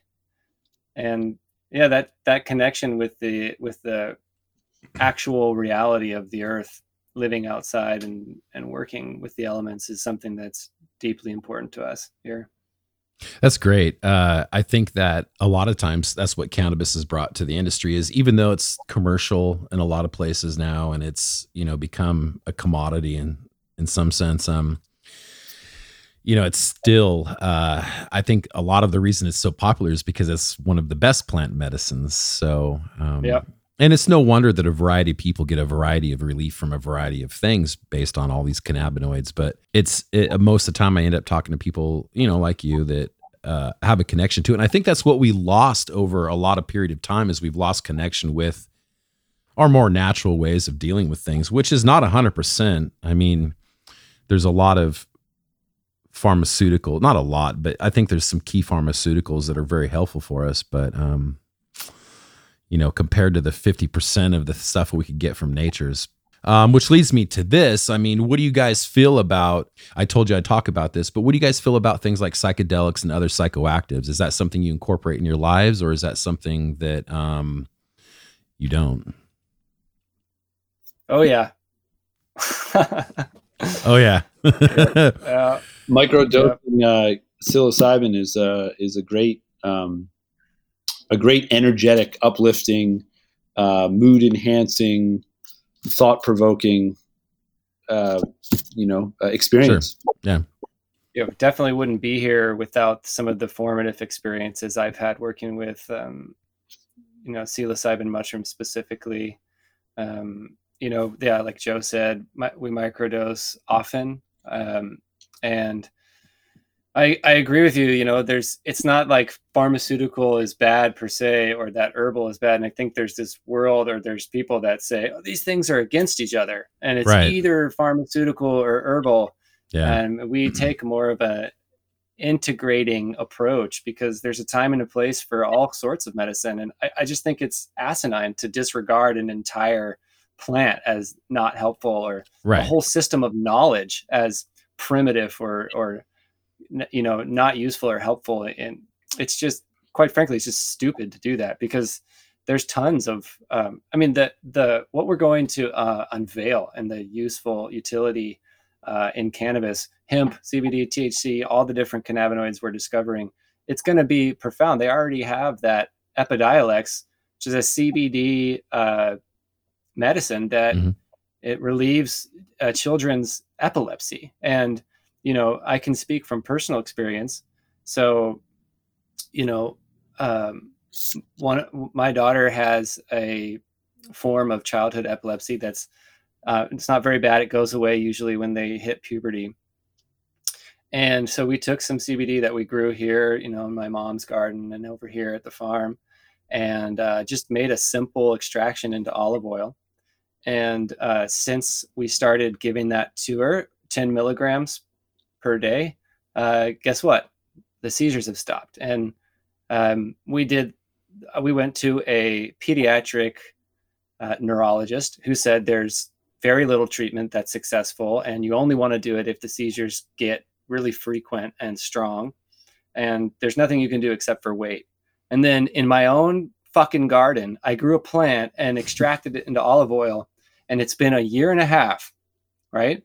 So there's no one or the other, and we really need to integrate our thinking when it comes to medicinal uses of plants and fungus. That's what sure. Well, sure. Absolutely. And it's like you said, when one side is done, that's it. Like, like even with plant medicine, they say, well, if this is not helping you, there's nothing left. And same with pharmaceutical. Well, we've tried everything we can do. There's nothing left. But when you integrate both, it seems like there's other options sometimes. Absolutely. Or they can be symbiotic. Right. Synergistic. And, synergistic. But either side doesn't want to recognize that. There's a lot of diehard herbalists and then diehard pharmacopoeia that doesn't want to, don't want to intermingle, which is unfortunate because, like I said, I found relief in both sides. I think that the side effects are a lot less on the natural side, usually. Yeah. But I agree. The mushrooms, you can go down a deep dark hole sometimes though. Yes. But who's to say that's bad for you? Life is hard. And I've seen some scary things about myself in psychedelic experiences. And ultimately that's made me more of a whole and, grounded person. Right. Yeah. There's something to be said about, just go with it. Because even if it's a bad trip, like you said, I think it's got some good qualities to it. I've definitely spent a couple hours sitting in the corner crying for sure. And, it wasn't ever a bad experience for me because I didn't look at it that way. But yeah, it's definitely, psychedelics can be very, make you vulnerable and also make you self-aware for sure, which I think is part of the good stuff. But it's intense at first. So you got to kind of work with that. But it's interesting that you said I've never actually microdosed. I've only macrodosed. I've never really microdosed. Do you have a schedule you follow, or do you just do it as you feel? Like, do you take it that serious, or do you just do it occasionally? Or right? Yeah. No, we take it pretty serious. We've got these chocolates that have other herbs and mushrooms in there that synergize with the psilocybin, and that each chocolate has 1 gram of psilocybin. That's stone ground. And then so I would have to eat 7 chocolates. Yeah. Wow. I guess so. Yeah. Well, you said so 7. You said 1 gram each. So okay. That's right. Yeah. So we take 0.1 grams is like the microdose. But to be honest, we oftentimes will take a little bit more than that. I call it like the 1 beer version of mushrooms. So, Sure. 1 beer on an empty stomach, you do feel something, but you're not for drunk. a minute. Yeah. For a minute. Yeah.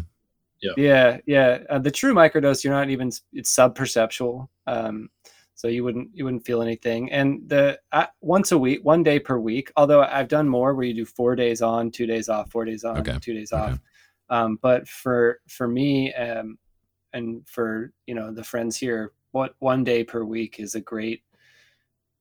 Right. What about you? Right. What about you? What about you, Joe?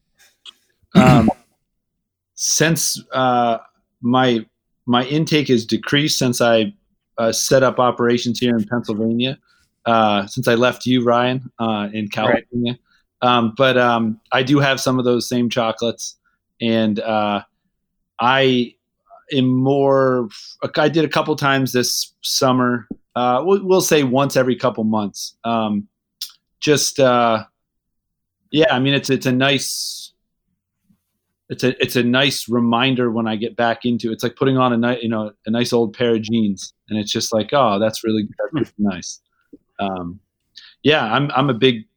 always been a big fan of them since I first tried them when I was in high school, and I have taken too much.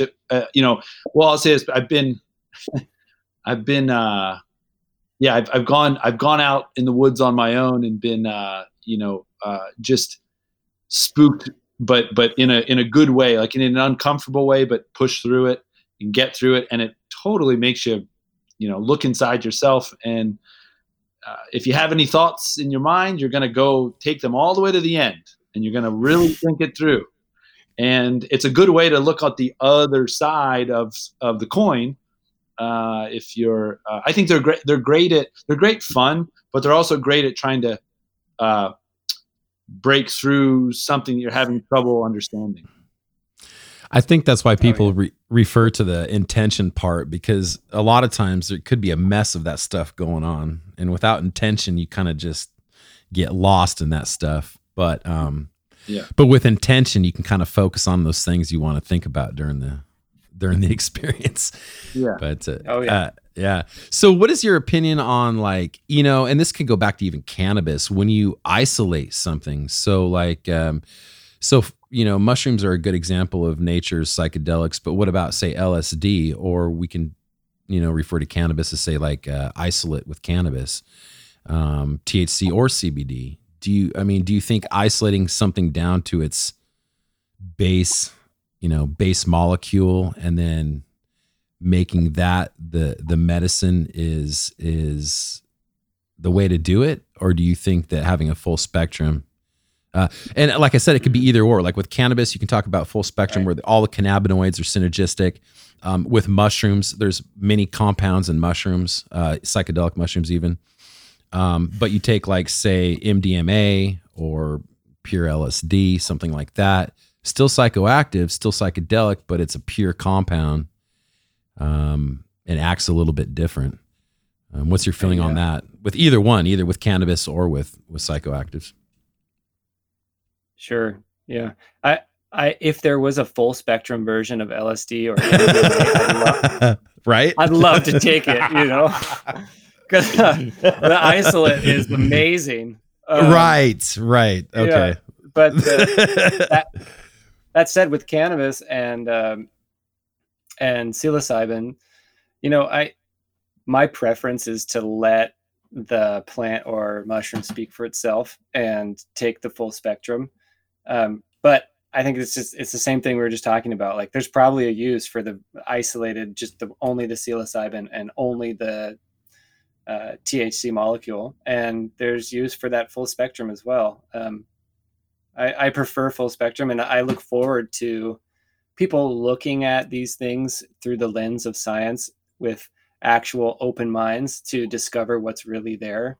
I know there's some companies that are doing this and doing actual research into the therapeutic benefits of mushrooms, LSD, and MDMA. And I mean, once we start looking and actually use that lens of research science, we're going to find so much. We're going to find so much there, and we already have found amazing benefits that some of that are just unprecedented in medicine, right? Well, and I think you brought up a good point when you're talking about how you grew a plant that was able to be simply, reduced down to a concentrated form and then given to help epilepsy in your own little circle. I think that is part of the issue with as we move forward, is that literally if you were to able to grow, say, some mushrooms and some cannabis and some CBD in your backyard, I mean, that's like 50% of your medicine cabinet right there. You know what I mean? And then, yep. And then you get a couple of things like maybe a press or a steam distiller or something, and you're most of the way there. So I that's pretty cool, I think, on the consumer side. On the flip side, though, I think that kind of hampers the progress. Although, like with mushrooms in Oregon, we got it on the ballot this year, so we got plenty of signatures. It's on the ballot. We'll see. That's so cool. Yeah. Just think about the audacity, or somebody make a logical argument for why a plant is not legal, or like there's fungus, but this fungus you can't have this fungus. It's nonsense. What's really interesting is that, first of all, the groups here that actually are doing this is called Decriminalize Nature, right? Which is fitting. I mean, literally, you shouldn't have to decrim nature, since we've been living it for, God knows how long. There's a lot of states, like probably you guys, that are quite far behind on that, right? Like there's nothing even on. No, in Pennsylvania, there's the whole eastern seaboard, a bit more conservative culturally in this neck of the woods. Yeah, for sure. It's decriminalized in Oakland. Okay. Yes, Oakland, Denver, Sacramento, I think now. That could be wrong. San Diego, Sacramento, it's one of those. But yeah, so we should be next on that list. We'll see. It'll be interesting how they handle that, though. I don't know if that's something that's going to be regulated by, like, say, OLCC or FDA. Even cannabis might hit that at some point. I don't know. If it's anything like the recreational cannabis legislation here, it'll just fuck it up, because it's like, oh, it's supposed to be safe and do so good, but it's just ruining so many things. I mean, yeah, once you like open the door people rush in and try to monetize and capitalize and commodify things like mushrooms or LSD or cannabis. But at its root, I agree with you that if people can do this, if they choose in their own homes and grow something that just grows, and it's not, it's not harming their neighbors. It's not like a meth lab that's going to explode or something like, no. That's our right as human beings on this planet, is to cultivate the plants that are already here and that have been here for longer than human beings have. The absolutely. Grand cosmic absurdity of saying that we can't have something that's older than us, Well, that we've been in commune with for those same amount of times. I mean, we've been living with this stuff. That stuff helped us way before pharmaceuticals. I mean, I was talking to my wife the other day, something this simple. We went out to the Redwoods in Northern California, and she got poison oak in the Redwoods. Now, I mean, I know we got a lot of poison oak around here, but like I did not realize it was common in the Redwoods either. And we were walking through, just doing a path, and she caught some poison oak, and it got bad. I mean, it blistered and it got bad. And had we not been in union with plants and stuff way back, can you imagine getting something like that and not being able to deal with it? I mean, a plethora of things. Had we not been using plants and nature's medicine in the beginning, we would have been really, uncomfortable, to say the least. Mm-hmm. You know what I mean? And it's only gotten better with pharmaceuticals, but we all started from the plants, And so it's, we don't need them now, I guess. So they have to be illegal. Yeah. But Craig, I hate to say this, but I got to jump off. I have a hard stop in a minute. Oh, okay. I apologize about that, but it's all good. I'll finish with Ryan. It's been great talking with you, and I can't wait to hear this when you put it up live. Absolutely. Thanks again. All right, Ryan. Well, let's get back to Atlas. We don't want to get too far from that. So now, how do people, like these businesses, how do they find you? How can they look you guys up and get a hold of you and ask questions and maybe do some business with you? Right. Yeah. Well, so part of what we do, a large part of what we do, is navigating the inane bureaucratic regulation world to get our seeds to the customer who wants them in a timeline that works for them. So, I mean, that's going to vary place by place. But in California, our website is atlasseed.com, right? So go there and learn a lot about us there. Download the materials Joe was referencing: propagation guide, growing guide, some case studies. And in California, it's word of mouth. Oregon as well. Some of our genetics are available in Oregon through licensed nurseries. And basically, we'll license our genetics to a nursery who will then produce the seed and sell it. So the best way to get a hold of us is just through that website, atlasseed.com. And then from that, you can kind of direct people where to go based on needs. Yeah. So we've got to figure out how to get things where they need to be. But yeah, we've sold a lot of seeds this season. And we've made a lot of improvements on the seeds we have. And we've made a lot of improvements in our breeding process and strategy. And I'm really excited for 2021. I think we're just going to have some great lines to put out there. And I'm excited to grow them myself on our farm. Right. Now, do you guys have like any social media that people can follow and see what you guys are doing at the time? Like Facebook, Instagram, anything like that? There's Instagram. It's just Atlas Seed on Instagram. And then there's Atlas Seed _CBD for the CBD part. I think that's it. But if you search for Atlas Seed, you'll find it. Now, are you guys shipping nationwide? Or no. We can't legally do that. So, like I said, there are licensed nurseries in different states that do have our genetics and are producing the seeds there for sale within that state. Gotcha. The hemp seeds, they'll ship nationwide. Right. Actually, can you ship hemp worldwide now, or is that still in the gray area? I'm Depends not sure on about where. that. Joe would know. Yeah. Okay. Yeah. Just curious. Okay. Well, is there anything you wanted to cover? No. I mean, no. This has been interesting, and autoflowers have a bad name. Let's just put it that way. You explained your experience, and I understand why, because I grew a lot of trash before we found something we wanted to actually work with. And over the years, you're going to see the cannabis industry change from a predominantly horticultural industry into an agricultural industry.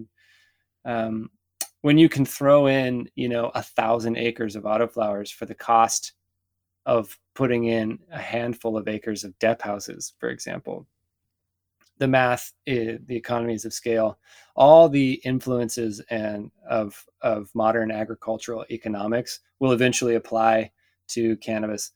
And get ready. The people who are in it for the long haul, people who want to grow plants for a living and are used to these insanely high margins in cannabis, it behooves you to figure out ways to reduce those costs and grow at scale. And that's what we're here for, is to assist people and to learn ourselves in the process of taking it from a small scale to a large scale. And we have the genetics for that, and we'll continue to improve them. And I'm pretty excited about where it's going, honestly. And autoflowers, they're not going to have that bad name anymore.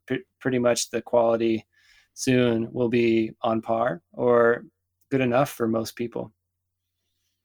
I mean, crossing it to that ruderalis, do you really, it really did kind of take away from the photoperiod quality, do you think? Is that yeah, really... It does. Yeah. Because the ruderalis is coming from like Siberia, right? It's coming from way up north. And the reason it has to flower in a short season is up there, the days are like 20 hours long. So you never go down to 12-12, right? You never go down to where a photoperiod would just never flower there. And then by the time the days are switching, it's too late and it's freezing and everything's dead. So the autoflower just grows, flowers, makes seed, the seeds falls, next season, here we go. And so it, in its natural state, there's not these just chunky big flowers, and people haven't been breeding with it for long enough to get it to the same place that full season genetics are, or people have been breeding with full season genetics for a lot longer. So, what we're doing is just slowly getting it there. Like Joe said, it takes 4 or 5 generations to take an autoflower and then cross it with a full term and bring those seeds, those generations all the way back to 100% auto. That's years just to do one time, so it's a slow process. It's on the natural pace of the plant itself. But we'll get there, and it's really fun and rewarding work along the way. So have you seen like a naturally flowering autoflower have you been that far up to see it in nature? No, actually that would be really fun. There's this one random phenotype that is called the Grendel spoon, that is just multiple branches with just tiny little calyxes all over it, up and down the plant.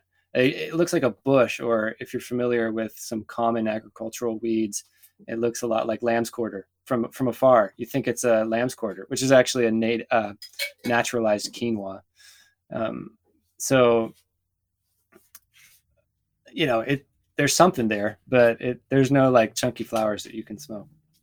Interesting. Yeah. And you've seen that in person? Yeah, sometimes that just pops out in our fields because in an acre, I'm putting 20,000 plants in an acre, right? So in those 20,000 plants, there's going to be a few random outliers that just are weird, look weird, and there's only in a few of the varieties do we see that Grendel spoon thing.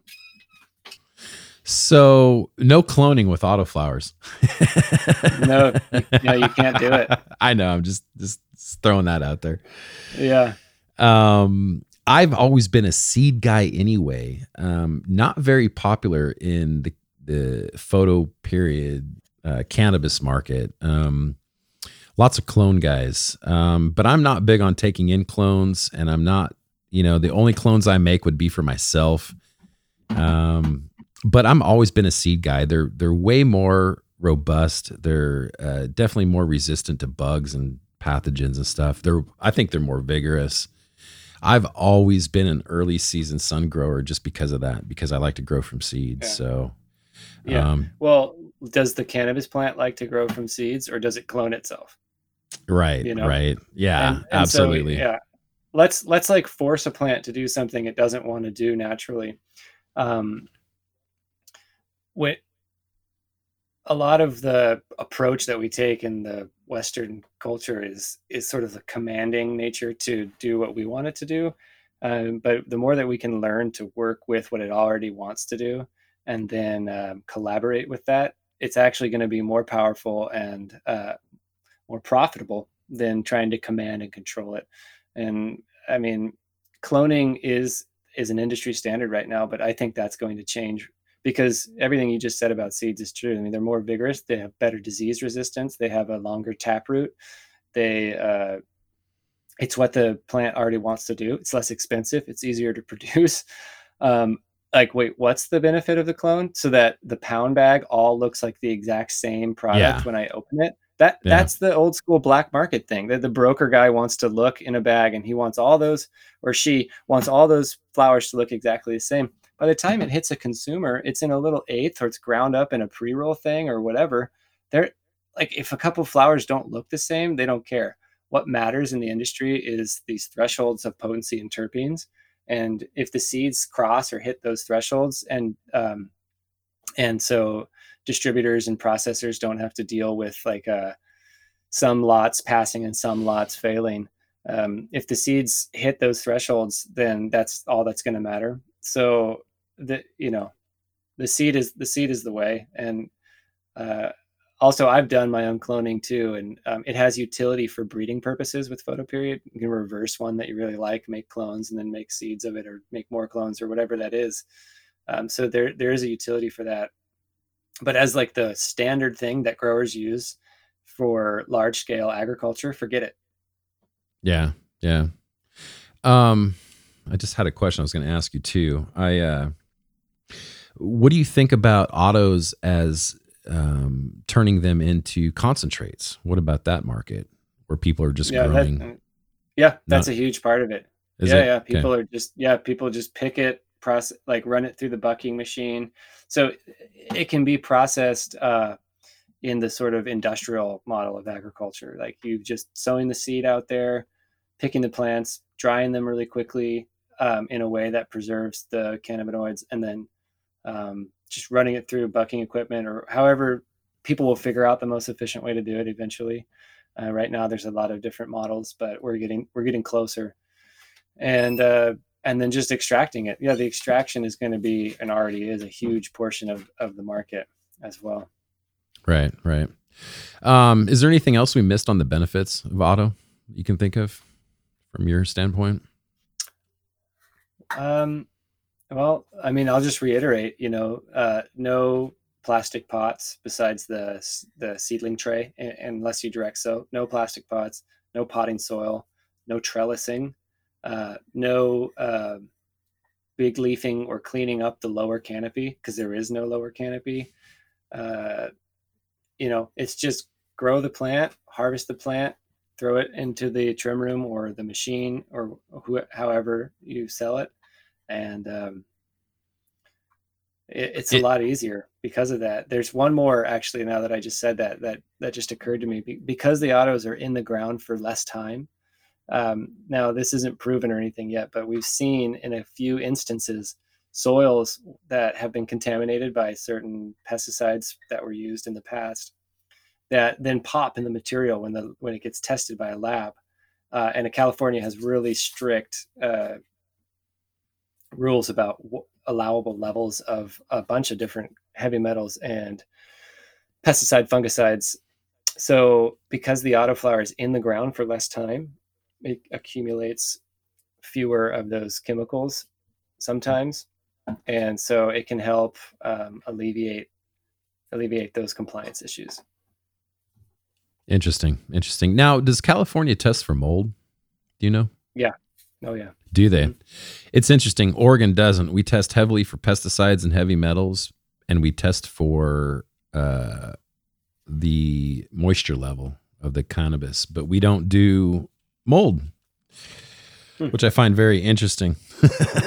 So yeah, we're like, yeah, you can smoke mold, but not pesticides. I mean, maybe the moisture level.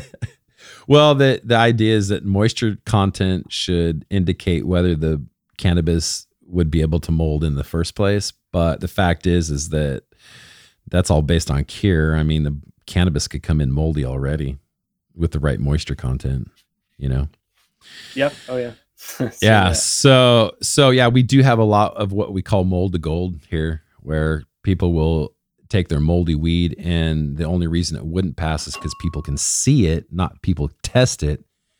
And then they turn that moldy weed into concentrates because we don't test for mold. So the concentrates won't be tested for mold, and it won't be shown.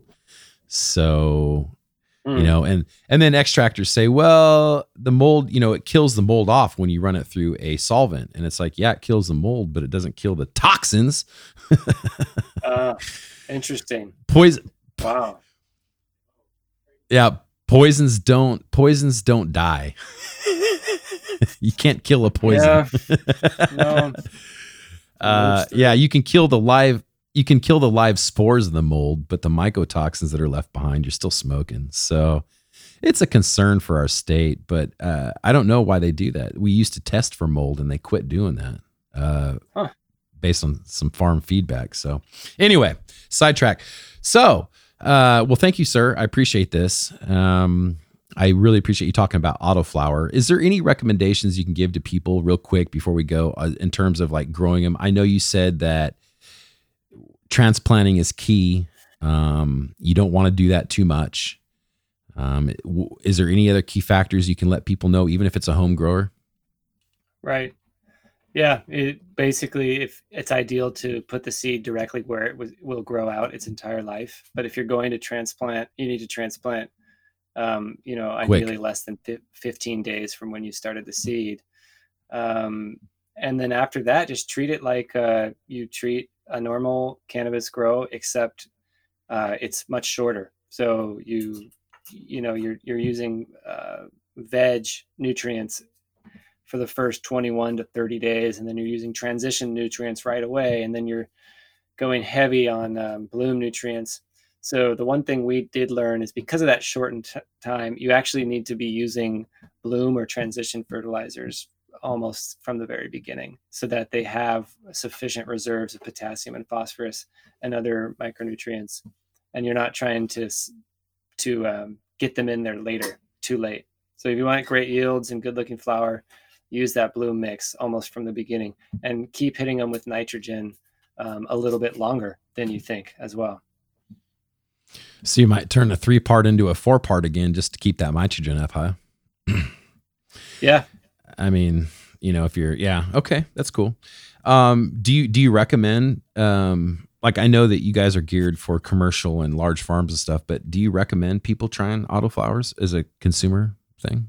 Private? Oh, absolutely. Grow? Yeah. I mean, yeah, totally. Because if you're interested in growing your own weed, you can take some, you can put the plants out in your garden, and you'll have cannabis in July, June, or August, and then your photo period will come in late. So it's a way to get something fresh. Because I mean, that full season from the year before, by the time you get to July and June, I mean, people have done really intricate storage, and that's great. But there's nothing like, fresh, sticky, gooey in July and August. So absolutely, and you don't have to do any tarps or anything. Sure, and exactly, which goes back to labor and stuff, and then I've been farming for 12 years, but that only means that I've done it 12 times. Right? Yeah, I tell people that. I'm like, yeah, I've been growing since the early 2000s, but that means I've only done it like maybe 15 times or exactly. 20 times. Yep. Especially outdoor, because I've never been big on indoors. So, right. All right, sir, I appreciate it. Thank you so much for the interview. You can go check out Atlas Seeds, atlasseeds.com. You can find all your stuff there for the farms that are looking for autoflower, and we appreciate it. Thank you, Ryan. Yeah, thank you. It's been good talking to you. I'm Higher Peaks, and you've just listened to The Dirt Show. If you like this episode, please like, share, comment, and go to OregonRooted.com, where you can subscribe to us on your favorite platform like iTunes, Pandora, or Spotify. Also check us out on our YouTube for videos and IG, Facebook, and Twitter for all our updates. Thank you for listening.